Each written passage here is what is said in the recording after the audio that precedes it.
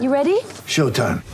On May 3rd, summer starts with The Fall Guy. Let's do it later. Let's drink a spicy margarita. Make some bad decisions. Yes! Audiences are falling in love with the most entertaining film of the year. Fall Guy. Fall Guy? Fall Guy. That's what the poster said. See Ryan Gosling and Emily Blunt in the movie critics say exists to make you happy. Trying to make it out? Nope. Because I don't either. It's not what I'm into right now. What are you into? Talking. Yeah. The Fall Guy. Only in theaters May 3rd. Rated PG-13. This is the Winning Plays Podcast on the CLNS Media Network, the leading online provider for the NBA's winningest franchise. Welcome back to the Winning Plays Podcast, episode number 10. With Brian, Rob, and Michael Pina, I'm Rich Levine. And guys, we're recording here on Monday afternoon and get ready for a big-time jinx. But there's only one team yet to lose a game in these NBA playoffs. That is Kyrie Irving, Al Horford, and the Boston Celtics, who went into Milwaukee on Sunday and stole Game 1 in their second-round series against the Bucks. On today's episode, we're going to look back in Game 1. We're going to wonder how much it carries over into Game 2. We're also going to ask you to please subscribe and review us wherever you listen to these podcasts. Also, give us a follow on our new Twitter account, @WinningPlaysPod. And I think that's enough for the pleasantries, guys. Let's go right to Milwaukee. Our resident Celtics beat writer, B-Rob, Brian Rob, how is it over there? It's well, I think that the weather is as miserable as the Bucks are for Miami right now. After that game of performance, it's 40 degrees and raining. So that I think kind of tells a story about where. I think that's a good day in Milwaukee, isn't it? It's better than snow. It snowed on freaking Sunday, so. Let's get right into it. Everyone knows what happened in Game 1. Everyone watched it. Who was your Winnie? And just to remind everybody, our Winnie is in honor of Winning Plays, in honor of the title of this podcast, but more than anything, Marcus Smart, who in Game 1, I guess it was a huge upset. There's 7.5-point underdogs, the Celtics were. But who inspired Marcus Smart the most from the sidelines? I'm gonna go with Brad Stevens. I'm gonna go off the floor for this. Wow, jeez. Because for as good as there were too many guys on the floor that were great to pick just the Winnie out of the players. And so I look at it as the tone was set before the tip. The whole world debated on who would start this game. And Brad made the right call. Brad went with Marcus Morris. He went with the offense first choice while also leaving Hayward on the bench. And talk about a ballsy call. Of all people, exactly. Right? Marcus Morris. Right. And had not done much to inspire confidence in the second half of the season, but did have a sneaky okay/good playoff series against the Pacers. And Brad saw that. Brad saw that, listen, this is our best three-point shooter that we can use in this scenario. And he went with him, and the offense got phenomenal looks for 48 minutes because of that. And then clearly just the preparation defensively of Giannis.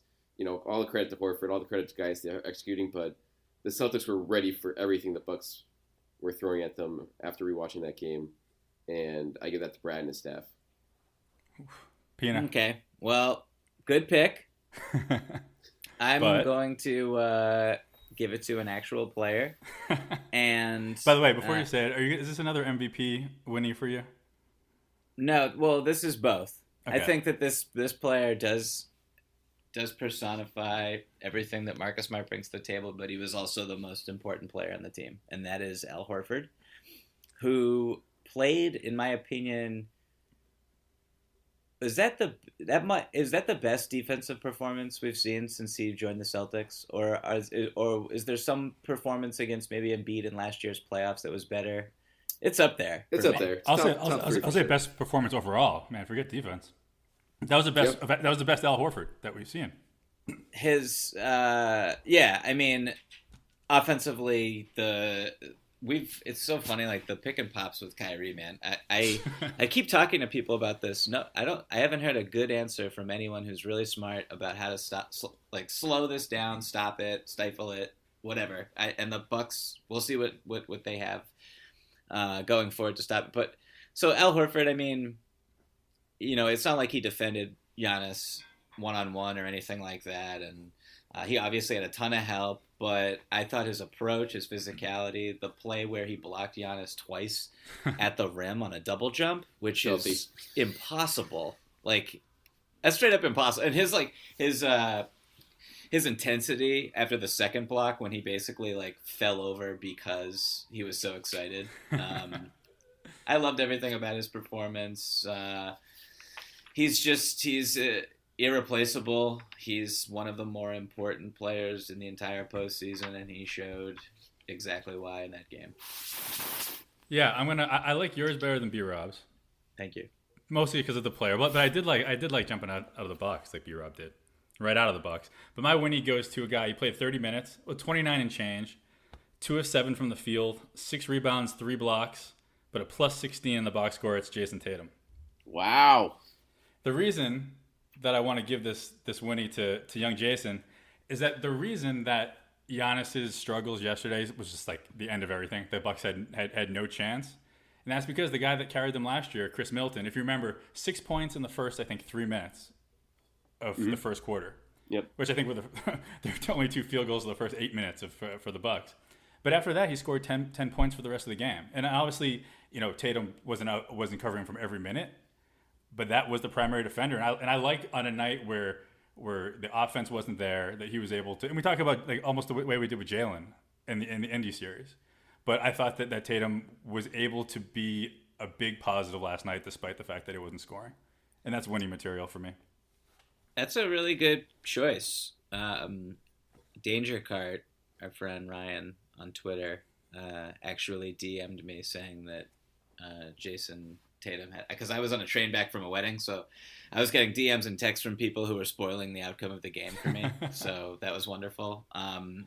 So he DM'd me saying that he thought that Tatum would actually get his Winnie if he had to pick. So nice. So Ryan, give me a tip next time. Well, actually, no. Clearly, we're on the same page, so he doesn't need to reach out like that. Yeah. 11 blocks for the Celtics yesterday. They were just like it was like the Giannis ones. They knew what he was doing before he did it. That's the only way you can dominate a guy like that physically, right? Didn't it seem that way? It seems like good preparation there. It seems like someone really had everyone on the same note. You want to give your Lucy, B-Rob? Do you have a good Lucy? I know it's hard out, and you can go with the other team. Just yeah. I mean, I have to go to the other team here because if you don't say, you have to say Bud now. I got it. I know. I mean, no. Well, here. I want to typecast myself here. Bud should get it, but I'm going to go further down. Connaughton was terrible in this game. Very, local guy. Hate to throw him out there, but he got all the open looks, which I think was part of the plan for the Celtics. And he missed everything, and Hayward just absolutely abused him. It's not even a fair. It's not a fair fight. It's not a fair fight, and this is why the Bucks are in trouble in this series. I feel like because they need Brogdon. They need Brogdon, but even when they get Brogdon back, Brogdon's not going to slow down Hayward.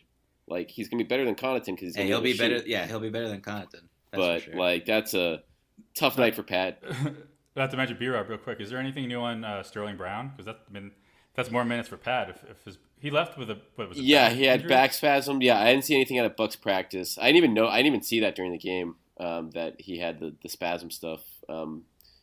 But yeah, nothing new on that. Brogdon had a practice today. Looks encouraging. Still ruled out for game 2, but obviously it sounds like the plastic covering's coming off for game 3.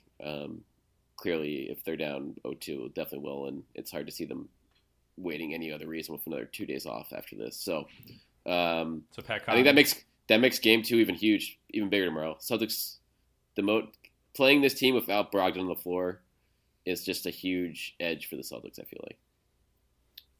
Can I give my Lizzie? Or yeah, give it. Yeah, no, go ahead, Mike. Mine's Giannis. When you're the MVP of the NBA, you can't play like that in the biggest. That was the biggest game of his life, probably. You could say that was the Game 7 against the Raptors a couple of years ago, but that was first round.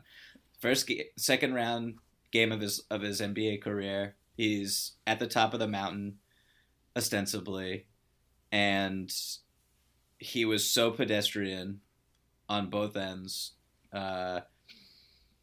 Went 3 for 5 from beyond the arc on shots that the Celtics were just like, please, like it was like It was like in the first round when Giannis would take a three, Andre Drummond would look and wave his hand at him like you're trash, like the most disrespectful thing. And like that's when Giannis shoots threes, that's like it almost doesn't matter if it goes in because he's just so much more devastating. And on drives to the basket where he can kick out, but he wasn't even like I stopped the action again. I had to watch it not live, so I knew the result of the game, which made it a lot more interesting of a watch. But who spelled it though? Did you just see the score? Well, someone tweeted my Horford article and was like, like this all came true, and I was like, oh great, Horford's having a great game. They must have won. And then I looked at the score, but that had to feel good though, right? Felt great, wonderful. But there were plays where Giannis would drive into a crowd, and I would press the pause button on my remote, and there would be at least three Bucks wide open with their arms raised behind the 3-point line, looking for the kick out.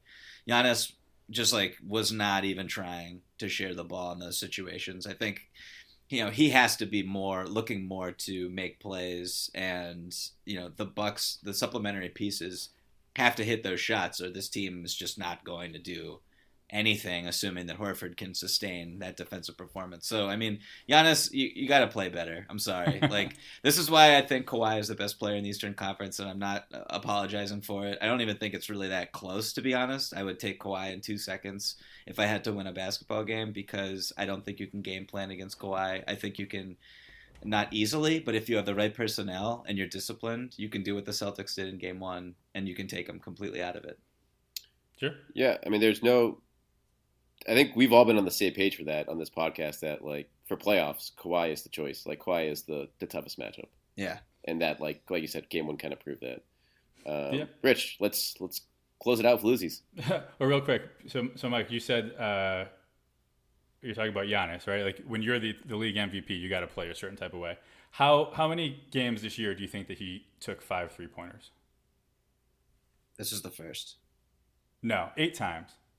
But still, if you're doing something for the 9th time all season, and he didn't really hit 3 out of 5 many of those times, but you're not the MVP. You're not the guy that you were during the regular season. So like you said, anytime he takes that shot, even if he shoots 60%, I don't care. You're not Giannis anymore. You're some guy who's trying to expand their game in the second round of the playoffs, which I think the Celtics will take. 100%. So my Luzie, and you guys remember, like I've kind of been wanting this matchup all year. I felt good. I felt good about the Celtics and the Bucks, and a lot of that was because of Bledsoe. I didn't trust him. And you talk about biggest game of your career, Mike. I mean, this is one of them for him. Especially now you're up against Kyrie instead of Terry, and you're the number 1 seed, and he just wasn't there. And I think that now you go to Game 2, and now this is the really make or break situation, right? This is where Bledsoe is pressing. This is where these guys know if we don't now split at home, we're in real trouble. And this is where I think Bledsoe can get into real trouble. So he gets the Luzie, and I'm not very optimistic about it getting better for him. Yeah, I want to change mine, or I'm going to do the tiebreaker to Bledsoe. I should have gone with him. I just forgot how bad he was. And Rozier outplayed him in this game. Rozier played he demolished him in this game. I have some things I want to say about Rozier. He 100% outplayed him. I mean, Rozier again. Everyone was great in this game. Was this the best? I'm trying to think if the Warriors game was a better win for the Celtics than this. Obviously, the stakes were totally different, but like a time where everything looked as good as it did in this game. This is the best because it wasn't. I mean, they shot. What did they shoot? 42% from deep on a decent volume. Right. That's great, but they only got to the line. They were 5 for 8 from the free throw line. Like it wasn't like an offensive explosion. I thought that just everyone was so locked in on what they needed to do defensively, and that sprung a lot of the opportunities going the other way. That was it was probably the best defensive performance.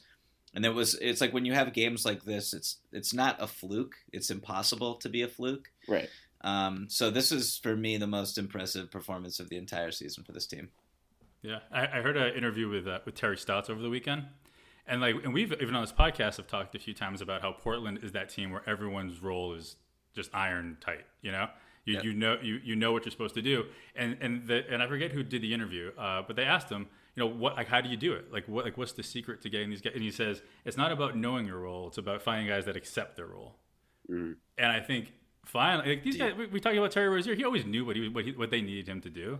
And I think finally these guys are like, all right, for the playoffs, I'm going to accept not what I want. I'm just going to do what the team needs me to do. And we're seeing, and it helps that Gordon Hayward is playing the way that he is. But let's do that. Do the ad read real quick, and then we'll get back to Gordon. You guys remember that, right? That we have a nice sponsor on the podcast?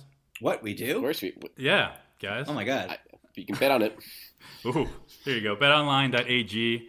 It's the best spot to make all your bets for the rest of the Celtics-Bucks series, all the NBA playoffs. You can bet on the Stanley Cup playoffs. You can bet on baseball. We're not giving any Game of Thrones spoilers. No Game of Thrones spoilers. Pina, did you watch when you got back from the wedding yet?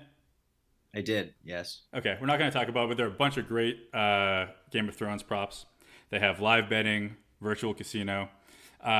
We need to get back on our prop bets. We know that Pina's kicking our asses. I know. I don't want Pina to keep beating me. So we take a break. Yeah, we're gonna get back on it for Game 2 of this Bucks series and see if we can catch up a little bit. But either way, you don't need us to do it to get in on BetOnline.ag. So if you want to support this podcast, it's CLNS Media's preferred sportsbook online. You go to clnsmedia.com/winningplays and use the promo code CLNS50 for 50% sign-up bonus. One more time, the promo code is CLNS50, and that's your 50% signing bonus. And Mike Pina, say something nice about Gordon Hayward. Say something nice about Gordon. I know it's difficult after his Game 1 performance, but see if you can come up with something. No, he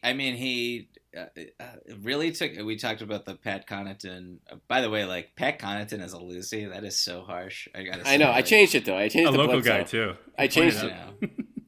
That was a mistake. Yeah, it was spur of the moment. Jeez Louise. I'd watched too much of the game. I literally, I watched the game again this morning, and everything that went wrong in the first half, it seemed like Connaughton was involved. Which again isn't his fault because he shouldn't be relied on that much. Be right. We're gonna have a 90-mile-an-hour fastball come through your window in about 20 minutes. I'm gonna try to interview him tomorrow, which is hopefully it's not listening. Gordon, I think what was really impressive to me about his game was he was just it's like we always want him to play aggressive and get downhill and all that. But I thought what was so great about him yesterday was how he was actually just kind of playing at his own pace. And that's what stars do. He looked like the defensive rotations were slowing down in front of him. He made one, basically they were utilizing him a ton out of the corner on those DHOs where he'd kind of curl around Horford and get into the paint. And the way the Bucks defend you, they have the big drop. So, they basically are inviting Gordon to shoot these pull-up jumpers, which are his bread and butter. And, Pat Connaughton, so small, he's too small enough to contest from behind, which is why I think someone like Malcolm Brogdon is really missed in that matchup, or even anyone longer. You just can't put Pat Connaughton on him because he can rise up and get any look he wants comfortably. But there was one play where he curled into the paint and threw one of the filthiest no-look passes that I've seen from him in a very long time to Mook above the break, wide open three, and it was just plays like that where it was just yo-yoing the number one defense in basketball, and you're just kind of okay, this team is just, again, it's on another gear when Gordon Hayward is playing with this type of confidence. You wonder how it's the number one team for defense after watching that. I have some insight into that. The theory, please. And I was actually speaking with someone from the Celtics, and talking about why are you optimistic about this series, obviously. And the thing is, you talk about the number one ranked defense for Milwaukee. What are the two things that they do best? Two things they do best are they don't let you get to the rim, and they don't foul. Right. Okay? Those are two of their biggest strengths as a defense. And those are the two things that the Boston Celtics don't do anyways. Yeah. They don't get to the line. They don't attack the rim. So their Bucks' strengths or their Bucks' weaknesses are the Celtics' built-in strengths. So it could just be a bad matchup. Well, this kind of gets into, I don't know, can we do Bucks adjustments, or B-Rob, you had a point you wanted to make? I guess one other shout out I wanted to make before we get into the adjustments talk. Can we talk about point guard Marcus Morris in this game? Go ahead. You got to start us off. The amount of, I mean, he might have made more impressive, I think he made more drive and kick passes in this game than he had the whole season. Like, just watching back, I counted, I think, 5 or 6, and they didn't all go in, so he only has 1 assist. But he only took 6 shots in this game, but was involved, had his hands on the ball plenty.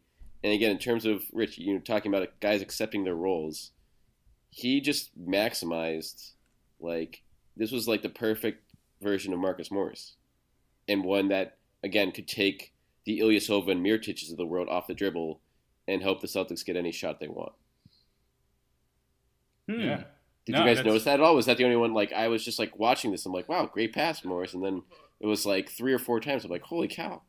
Yeah, I mean, but you have a great point, and if Marcus Morris is consistently going to get the ball and look up and see either Ilyasova or Mirotic between him and the basket, that's a field day.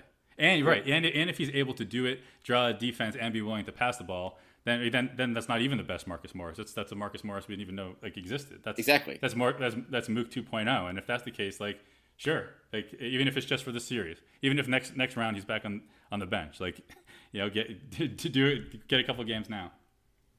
Yeah, it's funny when you're such a black hole on offense, how great you look when you decide to move it along. But right, I mean, it wasn't anything special, but it was just it's stuff like, oh, like Al will do that, or you know, Gordon will do that. Like when you just see a guy who you're not used to seeing doing that, it's just like, whoa. Like, it's like you talk about these guys who are playing for their contracts right now. And despite anything you can tell yourself, you know, during the regular season, the only way that you're making money in the playoffs is if you're on the floor. And right now, the only way you're going to stay on the floor is doing what you need to do. So, you know, if that's what it takes, it's beautiful. Yep. Knicks are probably going to offer that max deal any minute now. Terry's everyone's agent is very happy after yesterday's performance. Mike, Bucks, my guy, Coach Bud. Yeah. I have to look at the drawing board here a little bit. What are you doing in game 2 here? So or is Paul Pierce? Or we didn't even talk about the Paul Pierce comment yet. Yeah, so I actually didn't hear this, but I was in a meeting today and someone brought it up, so I hope it's real, but I'm pretty sure it's real. It's definitely real. Okay, it's real. Yeah. Shout out to Paul Pierce, who says some ridiculous things on national television for a living now. But so he basically said that the series, from my understanding, is over because the Celtics won Game 1.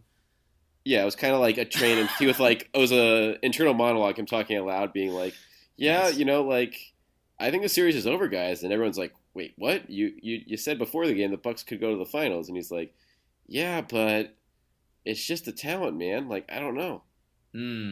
So, what do you think? I definitely disagree that the series is over. I picked the Celtics in 6, so I did not expect the Celtics to win Game 1. Let's be clear, and I did not expect them to win so handily. So, I guess if you already came to this series with some confidence in Boston in terms of it being a matchup to their advantage, as you alluded to, Rich, which I agree with everything that you said, and I don't think it's over because I don't think Giannis. I would be very surprised if Giannis played. First of all, let me just say this ties into adjustments a little bit, but Giannis, you can't. So they basically, the Bucks, their rotation with Giannis is basically all season long been the same thing. They take him out, not even midway through the first quarter, bring him back later on, sit him in the second quarter. Like, you got to just play this guy. What do you like? I'm sorry. Like, this is the playoffs, and the regular season rotation thing is just not going to cut it anymore. If I would be absolutely like astounded if Bud did not play Giannis the entire first quarter in Game 1, almost regardless of what was happening on the floor. You have to play. This is your guy. Your second best player is Chris Middleton. You're not going to beat the Celtics if Giannis is not averaging over 40. I'm sorry. It's just not going to happen. Whoa. But, Rich, Didn't the Celtics go on the Bucks went on a 15-0 run with Giannis on the bench though? I do not care. Let's be serious. I do not give a shit about that. Come on. What part of the game was that? That was the second quarter. Like the Celtics went up by 15. Yeah, They that's called timeout. wonderful. Giannis went to the bench. Mirotic gets red hot from 3, and it's a 15-0 run before Giannis gets back into the game.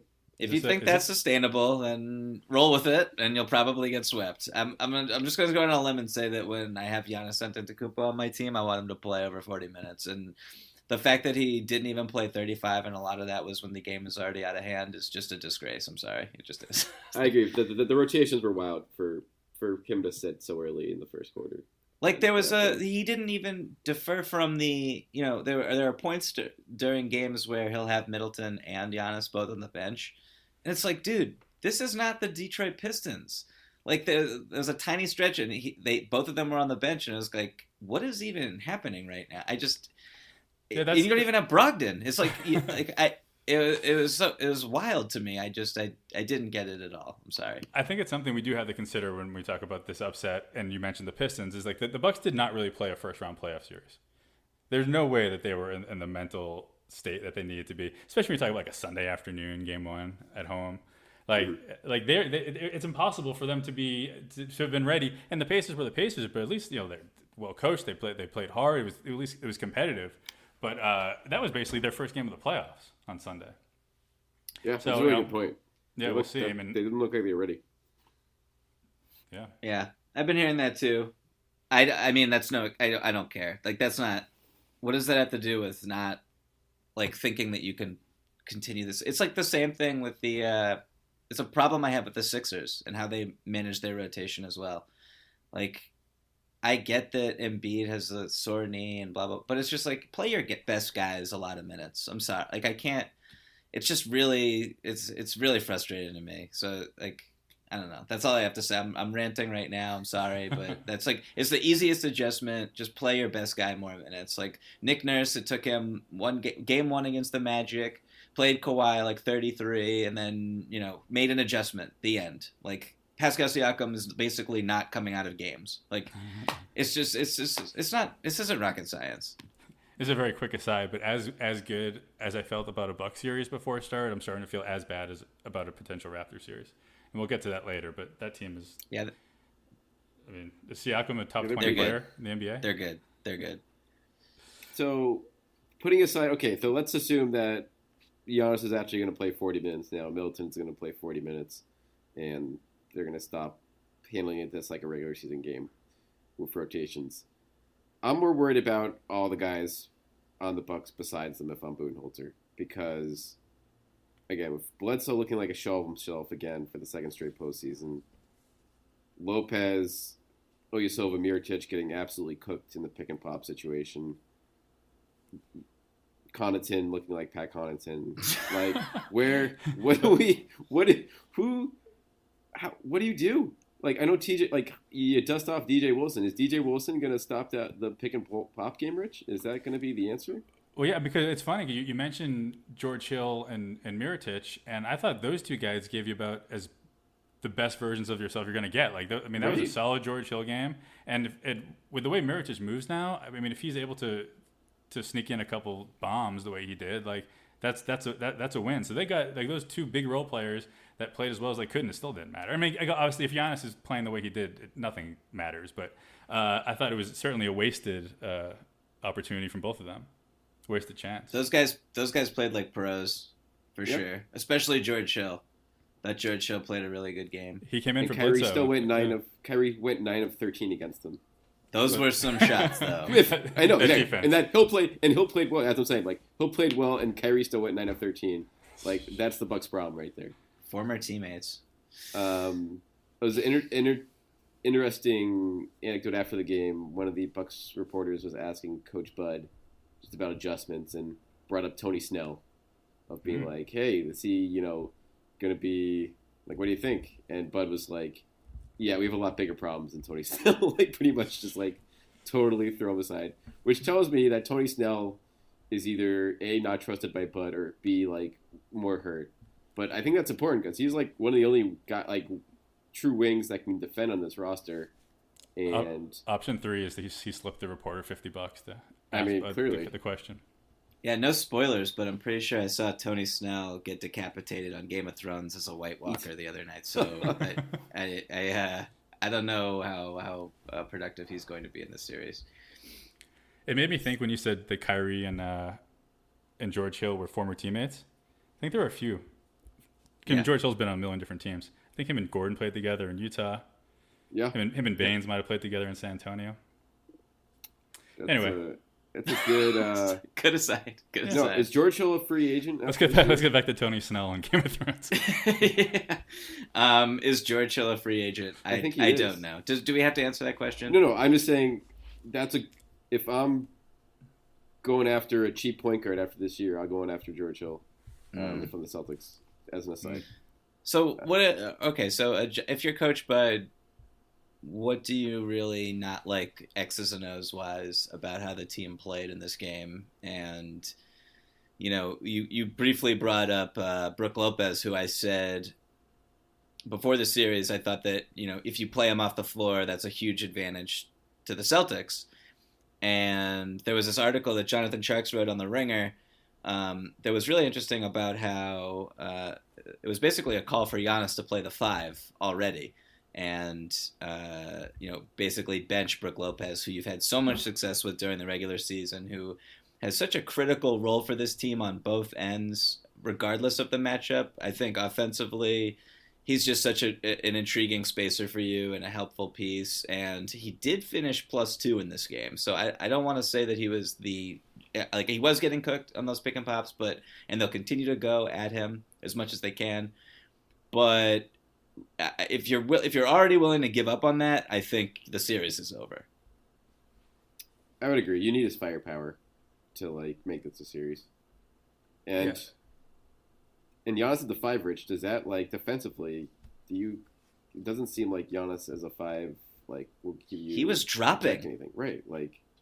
So help me see it a little bit. So we're gonna Giannis is covering Al in the situation. But by the way, George Hill is getting paid $18 million next year. No, maybe it's this year. I think he's unrestricted. Yeah, I think makes more sense. Yeah, maybe it's I think it was unguaranteed final year of the deal, something like that. I think that's right. Either way, I don't want anything to do with him. But Giannis playing the 5. I think like you guys said, I don't know how any. So this guy's Coach Bud's going to win the Coach of the Year, right?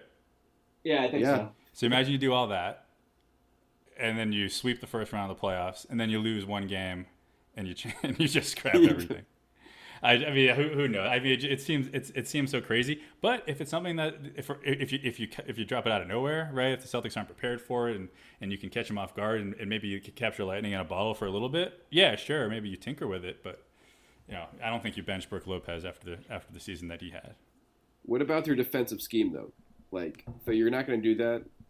What are they going to do with the pick and pop? Because that literally, it wasn't Kyrie and Al the whole game, but they just ran different variations of it. I feel like whether it was handoffs or the actual screening, but and Brook just can't hang. Yeah, Brook, unless you're going to switch it, in which case Kyrie's going to have Brook on him. Have problems.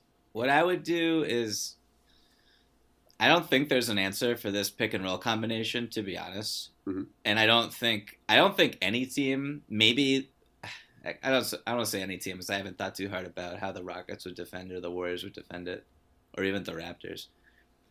But for the Bucks, I mean, you either late switch, and this is why I think DJ Wilson is so key in this series. I just think that, I wouldn't play Giannis at the 5 necessarily, but I would have DJ Wilson out there because you need another guy who can shoot. I mean, Brogdon's injury really hurts them there, and you need size on the glass and et cetera. But, you late switch. Maybe you rotate a third defender off a shooter on the weak side to cover Al on the throwback.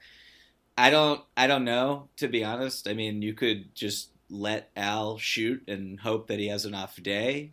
You could let Kyrie pull up and hope he has an off day. You could. I really don't have an answer. I mean, Bud is an incredible tactician, one of the best coaches we have, and I'm sure he'll come up with something. But what's so great about Al is that once he catches the ball in space, he can do whatever he wants with it. Like, he's not just restricted to the jumper. He can put it on the floor. He'll throw his shoulder into you. He'll find a cutter.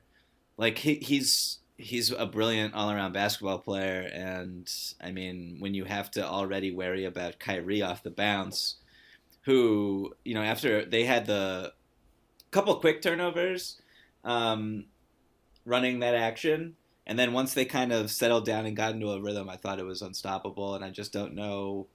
I don't know what you do there, because even if you do trap it, like, Horford can just set the screen at half court and let Kyrie get a running head start, and then what are you going to do?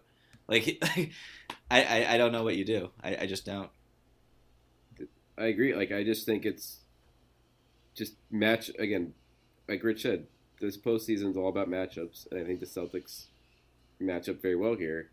And I think a lot of the pickups that the Bucks made during the season, like the Mirotiches of the world, like, it's kind of like, why are you, not to poo-poo it, but it's, you know the teams you're going to have to beat, and the Celtics are going to be on that list, and that's not a guy who matches up well with the Celtics.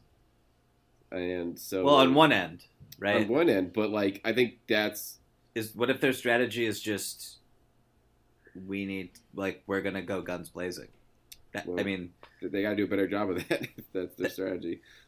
Yeah, that might be their play, though. I just don't think you can stop the Horford Kyrie pick and roll. I don't. So, and we can talk about, you know, all that the role players have to do. But Bledsoe, Brook, you take out Middleton's first two jumpers at 6 points, they combine for 19 points for the game. Middleton, Lopez, and Bledsoe.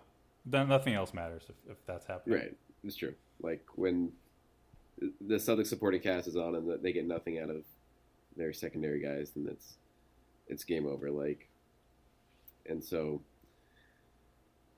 I just look at it, and I guess that's why I think Game 2 is huge now, because Brogdon obviously can change a lot of this in terms of making the Bucks really tougher to defend, and having another, you know, guy who can, you know, fight through, you know, stick with the Celtics wings, but we're also assuming that a guy is going to come off, you know, 2 months of injury to his feet, exactly. Right? Like, what can you accept out of that guy? And it's a foot injury. Yep. Not good. So no one. Just throwing this out there real quick off the cuff, but Shemi, little minutes 8 like minutes. 8. 1 of 3. Any thoughts on Shemi's performance there? Or He didn't even spend any time on Giannis. I know, it was really weird. But I kind of respect it. Like, Brad wanted to use Baines in this game, and the only guy you can put Baines on in this game is Giannis. So those were scary minutes. But like, he held up okay. He was a plus 11 in 8 minutes before he rolled the ankle, which is fine, he said today at practice. So, like, Ojale will play, but they're not gonna use him on Giannis as a primary defender, I guess. Yeah, real quick. I noticed that when Baines rolled his ankle and was down, did anyone else notice how, like, no Celtics went over to, like, check on him or, like, even tap him or be like, hey, what's up? How are you doing? Everyone just kind of was looking at him like, are you serious again? Every time you jump, you sprain your ankle. It is unbelievable how often he gets hurt. And I mean, I like how we're criticizing Aaron Baines' toughness. Well, we're not. He plays through it. Yeah. But he does seem to get injured or hurt a lot. Such a baby. What a puss. Yeah, and I was looking at the Baines box score, and we talked about Terry, right? It's just we talk about respect. 6 fouls in 19 minutes. That's in probably his best playoff game in quite a while, and he fouled out in less than 20 minutes. I mean, we use them or lose them. Like, I feel like we're running out of steam talking about this game. Like, we covered, like, it's just I mean, the Jalen dunk. Should we cover the Jalen dunk? Like, which wasn't even that cool, but there was a cool photo, so that was on Twitter. We haven't talked about Jalen at all, and Jalen played really well. He played very well. He was a big. We talk about Horford's defense on Giannis. I think what really makes the Celtics so difficult is the way that like Tatum and Jalen, and it's like a hats off to the front office for drafting this type of player, but the way they can help and recover so quickly. Like there was I think Giannis's like first post up was a turnover because Jalen sprinted in off his man. He dug, he recovered, and I think he poked the ball away. So plays like that where he's just able to utilize his athleticism are just really key. And he played really well offensively as well. He was really aggressive. Good to see from him because he remains an important piece for this team going forward without Marcus Smart. It's so I got wild. a crazy stat for you guys on Jalen. Bring it. Do you guys want it? Yes. No. Actually, I want to wait till that's the next episode. Guess where Jaylen Brown ranks among 2-point field goal percentage leaders in the playoffs? Oh, he's really up there. And His effective field goal percentage is like fifth, behind like KD and Dame and like someone else. Is he second behind Dame? He is number one. Wow. Number one among guys who are playing like more than 10 minutes a game. What is he total? Guess. Just throw out a guess. Sure, I definitely don't have internet access right now. 56%. 65%. 72%. Oh, inside on 2-pointers. On 2-pointers, he's shooting 58% from the field. Wait, repeat. Say that. I lost you for 1 second, Rob. You said that last part. So he's shooting 72% from 2-point range. Okay. Yeah. And 41% from 3-point range, and 58% from the field in the playoffs. Yeah, it's absolutely crazy. Just with all that we talked about, how worried or concerned, not just us, everyone was about him for numerous parts of the season. And then game 1 on the road against the top seed, kid plays 36 minutes, 19 points, and we don't even talk about him until the 40th minute of the podcast. Mm-hmm. And he's also shooting 72% from 2. Right. Yeah, it's a little bit of us taking him for granted, I think, at this point. He's been so solid for this team for even the weeks heading into the playoffs, like where people I think were wondering, a part of it is I think people were wondering, is this consistent? Is this for real? And then also a lot of, no matter how well anyone plays on this team, it feels like if Gordon Hayward plays well, then that's the storyline. You know what I mean? Mm-hmm. Yeah. Which must be really annoying to those guys to a certain degree. But yeah, Jalen's usage is the lowest it's ever been in the postseason in his career. And he's really making the most of everything. I mean, the dunk that wasn't even that cool, but technically was a dunk on Giannis, just came on a hard cut down the paint. Like, stuff like that those are just hustle plays. Those are the quote unquote winning plays that guys need to make if they're going to beat the best team in the league. Yeah, that play. What happened on that play where Jalen got the dunk was literally the Bucks adjustment of like, okay, Kyrie's doubled in the pick and pop. We're going to send Jalen's man to cover Horford. And so Kyrie just passed it to cutting. Jalen saw that, cut to the basket, got the dunk. Like, it was the perfect adjustment to the Bucks' response, and again, why I think the Bucks are in a whole heap of trouble in this series. And that's also a credit to, we've kind of railed a little bit on Jalen's focus, I guess you could say. Is it what word? Yeah, not just us. I mean, multiple teammates have expressed it during games to him. Yes, Yeah. So it's not entirely unfair or undue. But I think he's reading the game a lot better right now. Like, it's not even just the shot making. He hit one, like, really impressive turnaround. I think he hit a step back. I don't know if it was a step back 3 off the top of my head, but he had a step back that was fluid and looked good and whatever. But like the cut for that dunk, like just reading the game, understanding where you're supposed to be, breaking off plays. When you see something like that's just him evolving, and it's definitely really good to see. Should we, Rich, what was your prediction before the series? I probably would have said Bucks in 6. Although if Pina said it too, I might have said Bucks in. No, sorry, Celtics in 6. But if Pina said it too, I might have said Celtics in 5. Because I feel we did Celtics in 5 for you, so that's okay. That's good. Cool, yeah. Because I feel like I would have had to prove that I believe a little bit more than Mike. Should we run through the BetOnline.ag lines for the other series and then close it up? Please. So we'll start with the other series in the East, which I don't think is going to be much of a series. The Raptors are minus 460. The Sixers are plus 385 to come back and win the series. I mean, does Philly have any chance? No. Yeah, they have a chance. They have a chance. Think so? I think this is a 5-game series. I'd be shocked if it goes more than 5. I picked Raptors in 5. But when you have the talent that the Sixers do, I'm not going to just say that they can't win the series. I mean, like, Embiid is still talented and dominant enough to assert himself as the best player in the series, even though I don't think that'll happen. Yeah, I don't know. I'm like grasping at straws here. I think the Raptors are way better and they're going to win in 5. But so let's move to the one that you were really excited about before we came on, and that's the Blazers are plus 125. The Nuggets are minus 145 in that series that starts on Monday night, shortly after we're done recording this.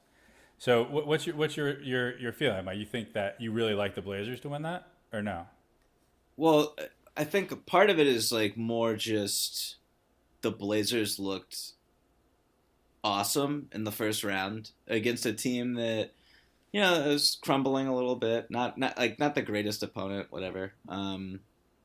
Still had, you know, to go up against. Paul George had moments in that series. Westbrook had moments, and they were up there. I mean, they don't have their starting center, and they looked just like. I mean, there were stretches where they were just completely dominant. So, no, I mean, I like the Blazers. I'm a little. I don't understand why the number is what the number is. I would pick the Blazers to win the series, like straight up. So yeah, why am I getting money? Yeah, because the public likes the Nuggets. Public likes home court advantage, apparently. Did they not see Dame? The wave? The walk-off? He was on too late. It was too late at night for people, apparently. Have you guys seen talk about the Al and Kyrie pick and rolls, but what Denver's been doing with that? And it'll be interesting against Portland. Is they run like the Kyrie and Al pick and roll, but they swap. So Murray is setting the screen for Jokic. Oh wow! Yeah, the inverted pick and roll. Yeah, it's the Celtics used to do that. They did it quite a bit, if I recall, with Isaiah and Al during the Wizards series. I have that etched in my brain. Yeah, that sounds right. I feel like Cantor is going to get abused on with that. But yeah, go ahead, B-Rob. Sorry. No, I agree. Like, good point on Cantor. I want to spend 30 seconds on the end of the Game 7 of the Spurs-Nuggets game. And Greg, did you guys see this or watch? Did that upset you? I watched it live. How does Popovich just not run on the court or something more? Like, go get a technical foul or something. I don't think he cared. I honestly, like, that's my question. Did Popovich just want the season to end? Because that's literally that's the only thing that makes sense. He never stops teaching. So if you're not going to do what you're going to do, it's not his fault. You'll learn from your mistake and get him next year. Well, it's actually interesting because you see his big quote at the end where he said, "These are dangerous times because no one has the courage to do what needs to be done." Maybe throwing Game 7 was what needed to be done. Maybe that was him. I did not see that. That is very spicy. Yeah, but I mean, I think he was seriously talking about the crisis that's ruining our country. But I thought maybe he was trying to express that through throwing the season. I think Jared has a point, is what I'm saying. Also, LaMarcus Aldridge, not a good look. Patty Mills, like, veteran NBA players, just, like, chasing guys around without any type of awareness in that situation. Like, I'm sorry, but I couldn't believe that. No, it was super weird. Like, I mean, I was watching on a laptop. Just got home from a wedding. I was a little inebriated, and I was like, am I seeing this correctly? Like, what is the score? What the score is? Why I didn't understand why they weren't fouling, and then I wanted to tweet something, but I wasn't like positive that I was right. And then I just like look at my timeline, and it's just like, what the hell are the Spurs doing? This makes absolutely no sense. And I was like, okay, it's safe for me to tweet, I guess. Did you see what the line was for that game, Rich? Was it 3.5? It was 5.5. Man. So maybe Pop had the. Oh, we should just. Have you seen the game 2 line for the Celtics and Bucks yet? Either you guys? I have seen it. I have not. I haven't either. I'm gonna guess. Probably about the same. 7.5, 6.5. I believe it was 6.5. The number I saw, but it might have popped up to 7. I mean, a lot of points. This is their season, right? It is their season, but I don't know. But here's the thing. So the pressure is on. They know all of a sudden, right? The Bucks, like you've never been here before. Giannis just won his first playoff series, and now all of a sudden your series is on the line. All these guys are facing like these internal things. Like what game is Giannis going to play? What's Bledsoe going to do? I mean, Milton, the guy, his game is going to be his game. He's got to hope that he misses a few more shots. But man, I don't know. Not envious of the situation that they're in right now. You also forget how many guys on that team are free agents. Brogdon's a free agent. Middleton obviously is a free agent. Brooke Lopez is a free agent. No, Ilyasova is not a free agent. Mirotic is a free agent. So it's just like the whole makeup of their team and their identity and what they want to be. Like they got a lot of those pieces real dirt cheap and they fell into them. Like drafting Brogdon was really lucky. Getting Brooke Lopez because the Lakers are the most incompetent organization in professional sports was really lucky. How about drafting Giannis? Sure, yeah, we'll throw that in there for the hell of it. So it's like the pressure of keeping Giannis in free agency when he's clearly going to sign with the Warriors in a couple of years. Like I'd be really nervous. Like a lot is on the line here. I think if you're the Bucks, like a lot. I would just like people to start accepting the fact that he's gonna. Sorry, go ahead, Bureau. What did you say, Rich? You cut off for a second there. Oh no, I was saying that I would like people to start accepting the fact that Giannis is gonna leave and be happy for him for leaving, as opposed to making him into, public enemy number one. How many years does he have left? Do you have 2 years left right now? Free agent in 2021.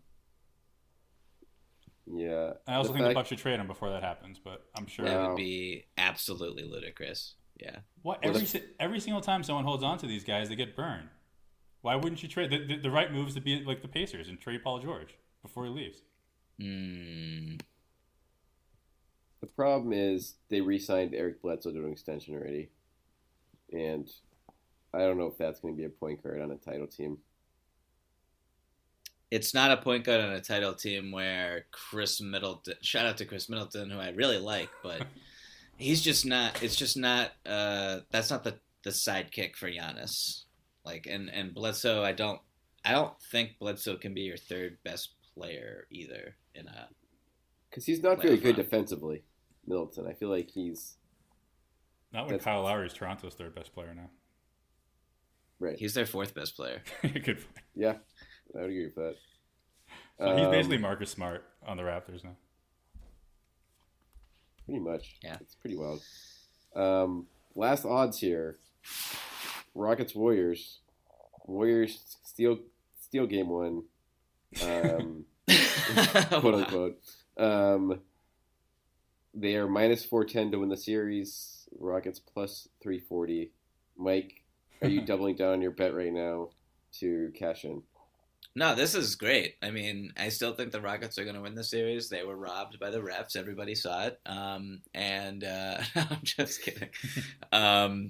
No, I think that I don't know how facetious you were being, B-Rob, but I do think they walked away. I don't know if stole is the right word, obviously, but because of the defending champs. You can interpret it however you want. Mike. Sure. And KD is he might be the best player alive right now. That you can definitely make that case.